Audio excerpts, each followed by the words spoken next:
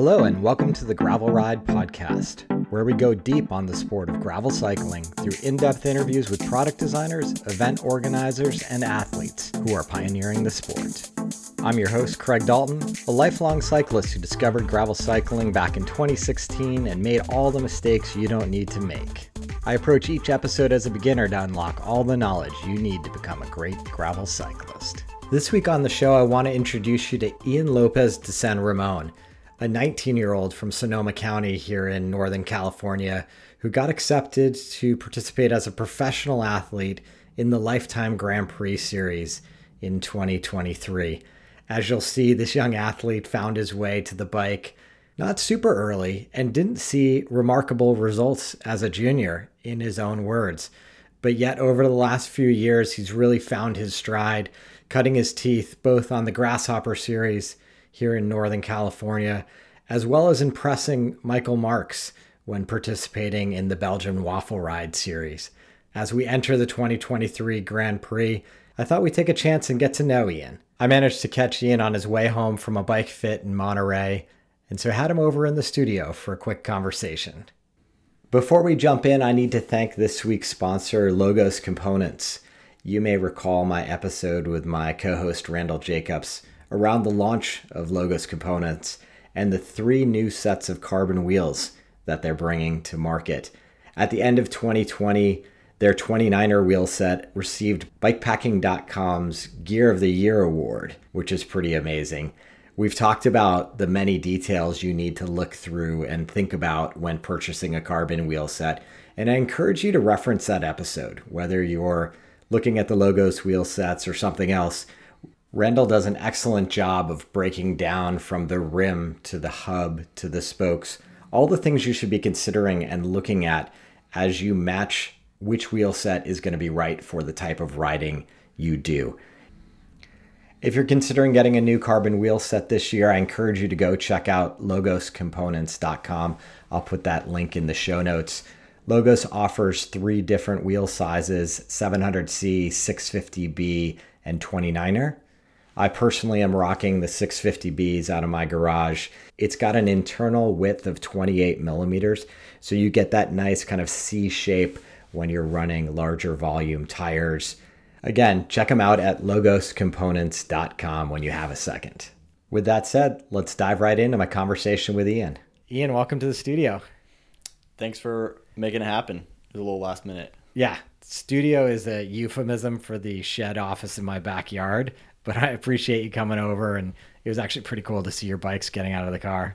Yeah, you got a sweet setup here. It was a shed that held the bikes, and then we hired a contractor to drywall it and put it all together. So it's kind of a COVID investment, I could have an office at home. Nice. It looks legit. It looks well made. And I got my bikes on the wall, so that's all right. Something to look at. So you're actually just coming off competing at Low Gap, right, in one of the Grasshoppers. Yep. How'd that go yesterday?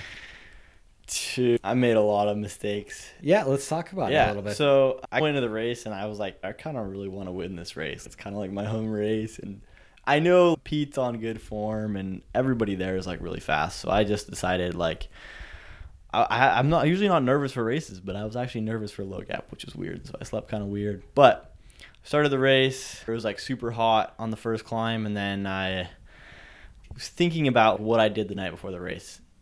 Mid-race for some reason, and then I was like, dude, I didn't charge my shifting. And then I look back and I see the blinking red light on the axis, and I'm like, dude, really, you forgot to charge your shifting? And so I think it was like halfway through the race, I roll up to the aid station, so the shifting died on this like cement climb, and then I roll into the aid station. I'm yelling, Blake, give me an Axis battery, Blake, which is like my friend, and like everyone from the shop I used to work for was there. And I was like, dude, I'm going to get so roasted about this later. People are going to have, this is going to be the story people are telling. And so they didn't have an Axis battery. Usually they have a pile of them and they just sell them out and give them to you. I see my old Nike coach, Mike Warren is there. And I was like, Mike, I see you're here. Give me your Axis battery. And he's, no, man, I have to ride out of here. Come on. And then I was like, Mike, like, I'm racing. Give me your Axis battery. He's like, no. And so I got him, like, I spent like a minute and a half, like, arguing with him. And finally, I get his battery. And so I'm going, and he's like, dude, you're really stranding me out here. You owe me. And he was like really mad. And so I took his battery. And then I'm still kind of working out a couple kinks on the new bike. And so then I dropped my chain, lost some more time. But then I think my fitness is pretty good right now. So then I caught up to Lance, who was in, which I guess was like 4th place.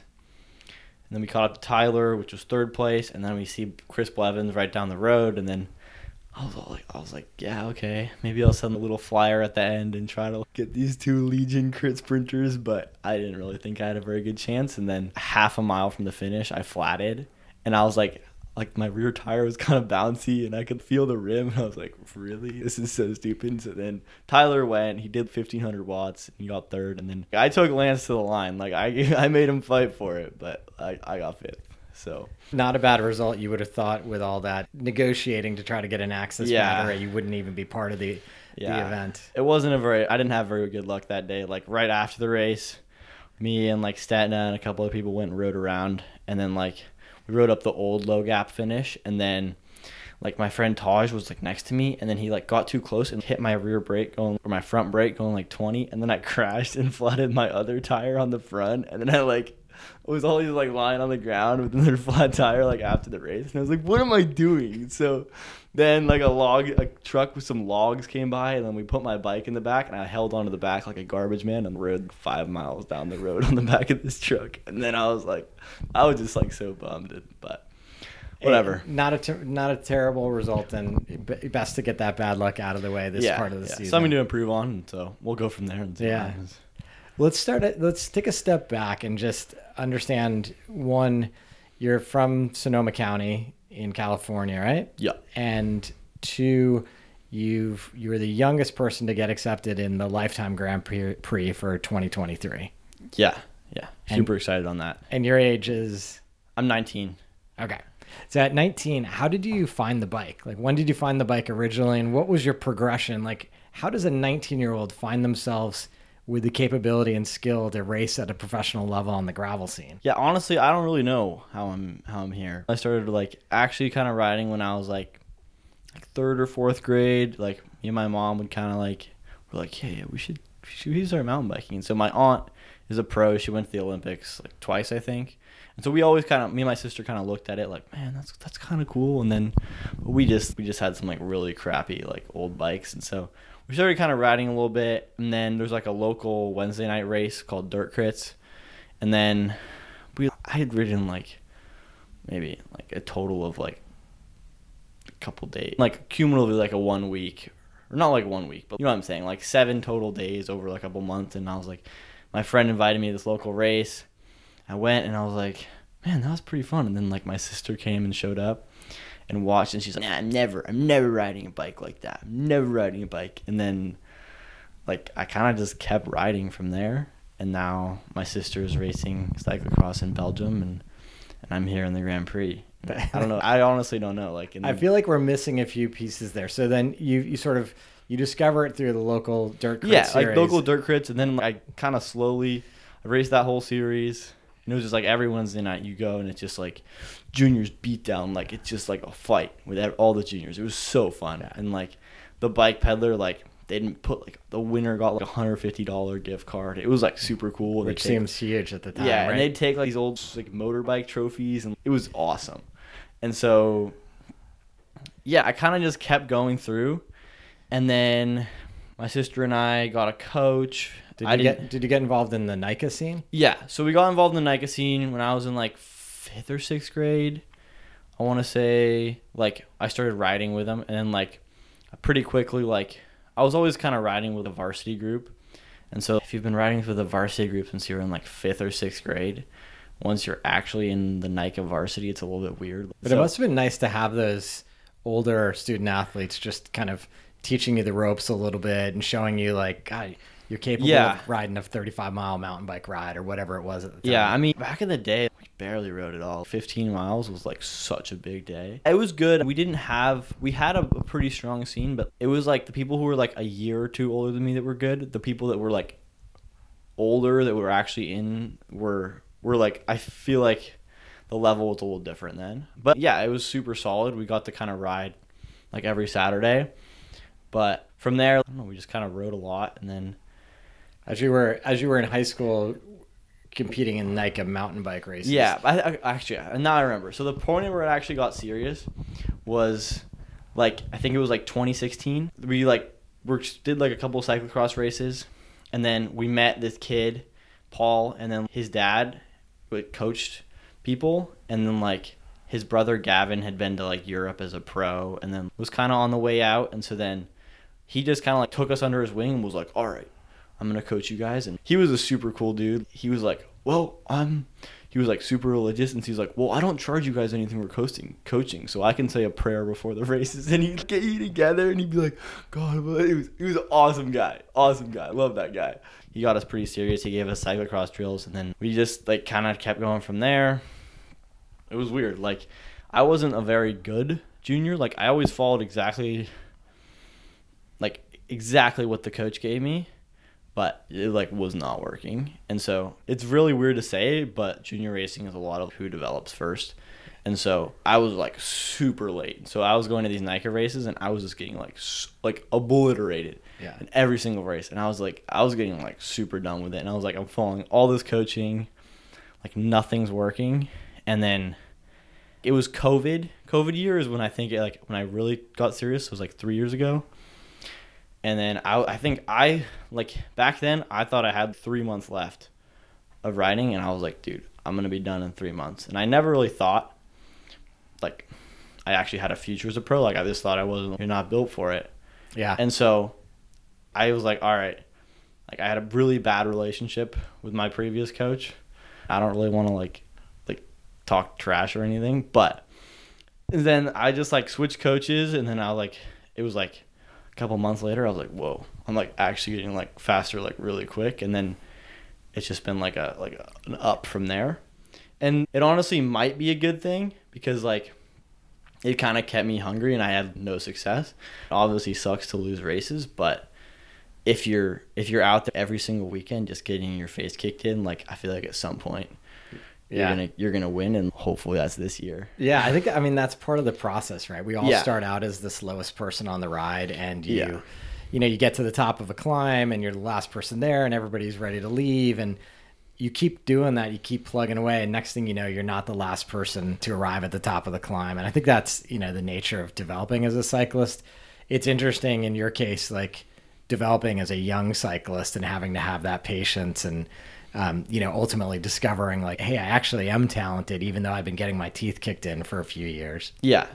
And junior cycling is interesting. Like it's funny how like a result as a good junior can like really land you on a team, but it's also like those kids like long term might not be in the sport.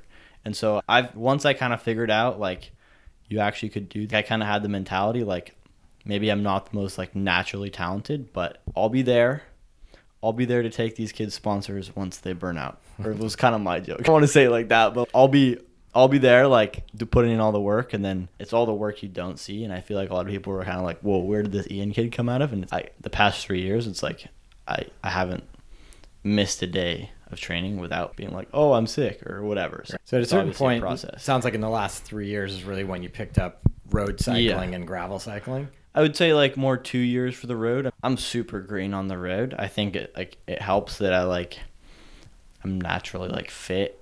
Like I have experience in the pack on gravel like a little bit, but I've just kind of been like I went to a couple South American like road tours and just threw myself in the deep end. Let's get some handling skills and let's go ride.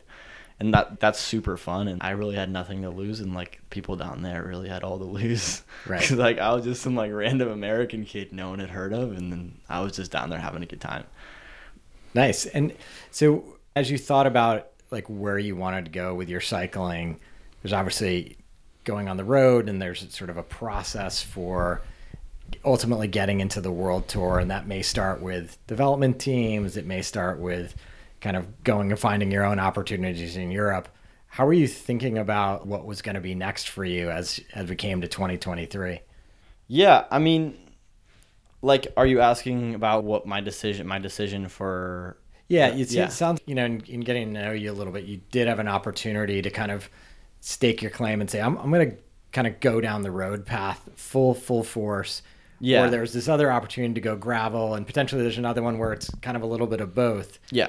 What are you thinking? It's hard. Like there's not really a manual for how to do this, and I'm like super on the untraditional side of this. Like there's like the regular USAC development path where you kind of hop around the teams, and then you race for the national team. And like I've never raced for the national team. I would love to, but I just haven't. And so I've kind of been like, I've been under the radar. And so yeah, I like when I went to these South American road races, I got noticed by an agent, and he was like, yeah, I'll put you on a road team. So I sent him some power numbers, and he got me a spot on a team in north of Spain. And so like the road scene there is, or the amateur road scene is what it was for. So it's like super high level races every weekend. They're very underrated, like very hard races. And so, yeah, I had an opportunity to go there. I was going to share an apartment with this like Costa Rican kid I met in Panama, and it was going to be pretty cool. And I was pretty decided I was doing that. And so, and then what happened was I had negotiated this guest ride spot to go to BWR Kansas and Big Sugar in Arkansas.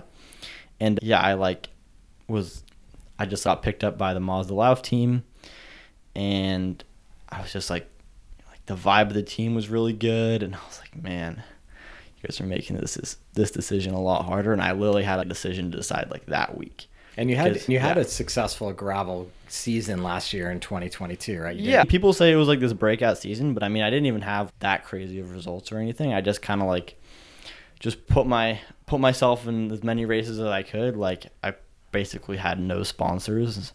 Sportful helped me out a little bit with some kits, and I just was like, all right, let's make a mark. And yeah, I just got myself, like I would see like where I had friends in the country and be like, all right, I'll go to that gravel race. I can stay at their house. And so, and also probably fortunate that you've got the Grasshopper series in your backyard, so you can hit all those, which at this point, I mean, Mig's done such an amazing job with that series.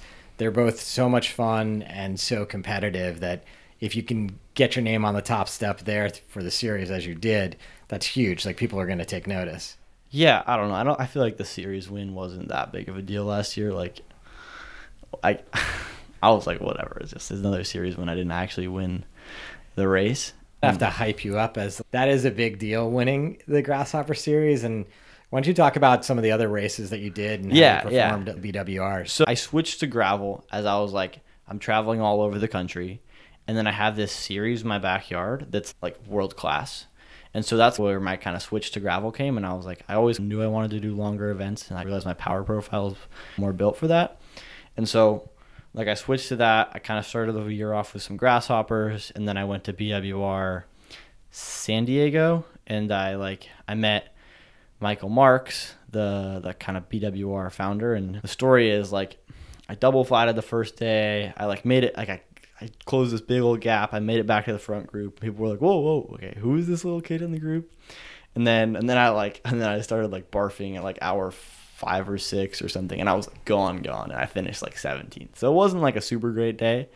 And then I did the wafer the next day, and I was like, yeah, let's race the wafer. Like this will be super fun. And then it was in a front group, and then I hit a pothole going like 35, and no one had called it out in the group of 4 of us.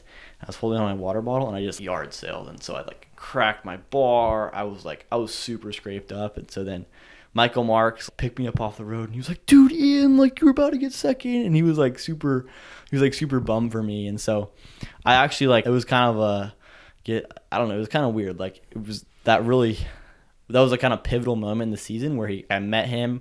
We had a really great like connection. And so then we kind of drove around the rest of the day. I was like bleeding all over the inside of his Bronco. And yeah, like he kind of helped me. He was like, dude, you're really fast. He kind of helped me get to the rest of his races. And so then I did the BWR series, and then I finished 5th like overall. And so I didn't really think that was possible, but it was a pretty big result with having Stetina win, and then like Griffin and Brennan. So like it was kind of big names, and I was like, whoa, like I'm really standing on the podium with giants right now. Yeah, that's huge. So then you decided, as you mentioned, you kind of made that connection with the Lauf Mazda team. Yeah. You got an opportunity to race with them as an option in 2023. Yeah. Did you decide to do that before you got accepted to the Grand Prix? Yeah, I did kind of take that gamble because I was like, if I don't get in the Grand Prix, like everyone kept telling me I could get in, and I was like, I don't know. There's a chance I don't get in, and I was kind of planning on doing most of the races anyways. And maybe I probably wouldn't have done Unbound if I hadn't got in. Yeah, I don't know. Yeah, obviously, like the Grand Prix creates a lot of structure to the season because you've got these 7 events, 6. You get to drop whatever that you need to focus on. As you think, does that change your mentality going into the year, or do you and your coach have that kind of figured out, like how are you going to prepare for these different events? I think we're going to play it and see how it starts out. And so, I don't know. I'll go into Sea Otter with pretty good form, hopefully, and then we'll see how it goes from there. I don't know. It doesn't really change anything. I think I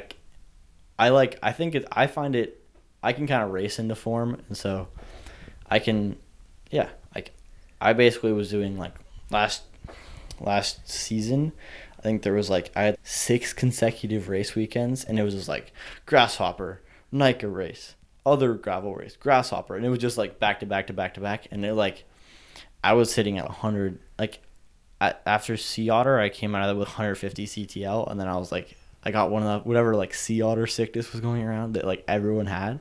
I got something there, and I was so wiped out for Sea Otter last year. It was so bad, but yeah, I don't know. I'm excited for the season. I'm not going to put too much, it's the Grand Prix. I'm just going to treat it as another race. Yeah, do your thing and be consistent along the way. It sounds like, given your background with the Nika mountain bike racing and obviously the gravel experience you have, it's not like a roadie going into the series being intimidated by, the mountain bike style racing, the actual mountain bikes race you're going to do. Is there anything on the calendar that does seem intimidating in the Grand Prix to you? Obviously Unbound, but honestly, I think Big Sugar is the one I'm the most apprehensive about, because this last year I went to Big Sugar and I got 6 flats, and I was just so done. So I finished the race. I don't even know why I finished the race. It's just part of. I don't really quit on races, but it was just so stupid. It was 17 miles in, I flatted it, and then I put all my CO2s and plugs in that tire, and then it was gone. And then I was well, and then I had a tube, and so I went to this Arkansas local's house. I knocked on his door and was yo, you got a pump? And so I rode up his driveway and everything. And so I went to his garage and I just tuned my bike up. We pumped up my tires. And so I had already lost 20 minutes in the first 17 miles of the race. And then it was just flat after flat after flat. And then it was so early in the race, no one was giving me tubes. So yeah, I was honestly a little bit, I'm honestly to really go back to Big Sugar. That's what I'm not looking forward to, but whatever. It'll be maybe some tire inserts and some different tires for next year. The bike I was running, I could only fit I was running 38s that measured 40s, and that was the biggest, and it was rub on the front derailleur, and there was rubbing on the frame, and so I'm totally maxed, and I was running 45 psi, which is everyone was well, Stetna told me, no wonder you flatted, you just bounced off the rocks, and I was come on, I was doing everything I can to not flat. But. So this season, what is your equipment choice? What are you riding? I'm on the Lauf Sigla. Yeah, it's a sweet bike. It's pretty light. Yeah, I have a couple different setups I can kind of run it at. But yeah, having just helped you take it off your car, it's definitely a light rig. Yeah. It looked like it could take a bigger tire than what you were describing from last year. You can put a 2.5 on it, and I'll just say I'm not going to be running that ever. But it's cool. I have mud clearance. Yeah. If Unbound gets muddy again. I think pros these days, everybody likes to take a little bike packing trip, so maybe you can get some 2.5s. Yeah, maybe I'll do that. Is there any particular event in the Lifetime series or otherwise that you're very excited about for this year? I would say Leadville. I kind of showed up last year, and I feel I kind of showed that I did have some potential to do a little better at that event, and so I'm excited for that one. I think that's probably that target one, maybe Crusher and the Tusher as well. I don't know. As I live at sea level, but I seem to actually like the altitude. I can adjust.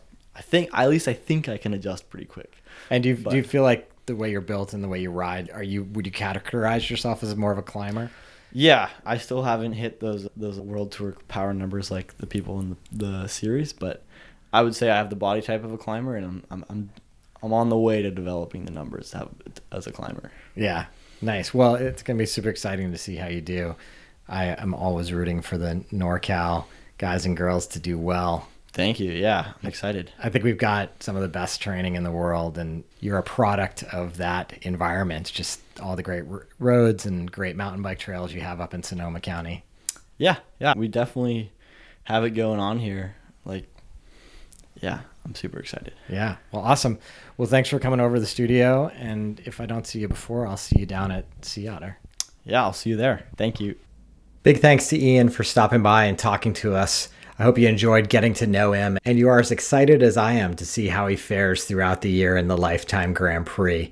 As you guys know, I've got a strong bias to the Northern California athletes, so I'm super excited to see another one joining our strong contingent to compete throughout this gravel season. A big thanks goes out to our friends at Logos Components for sponsoring this episode. Make sure to check them out at logoscomponents.com. If you're interested in connecting with me, I encourage you to join the Ridership. That's www.theridership.com. That's a free global cycling community. If you're able to support the show, please visit buymeacoffee.com/thegravelride, where ratings and reviews are hugely appreciated. Until next time, here's to finding some dirt under your wheels.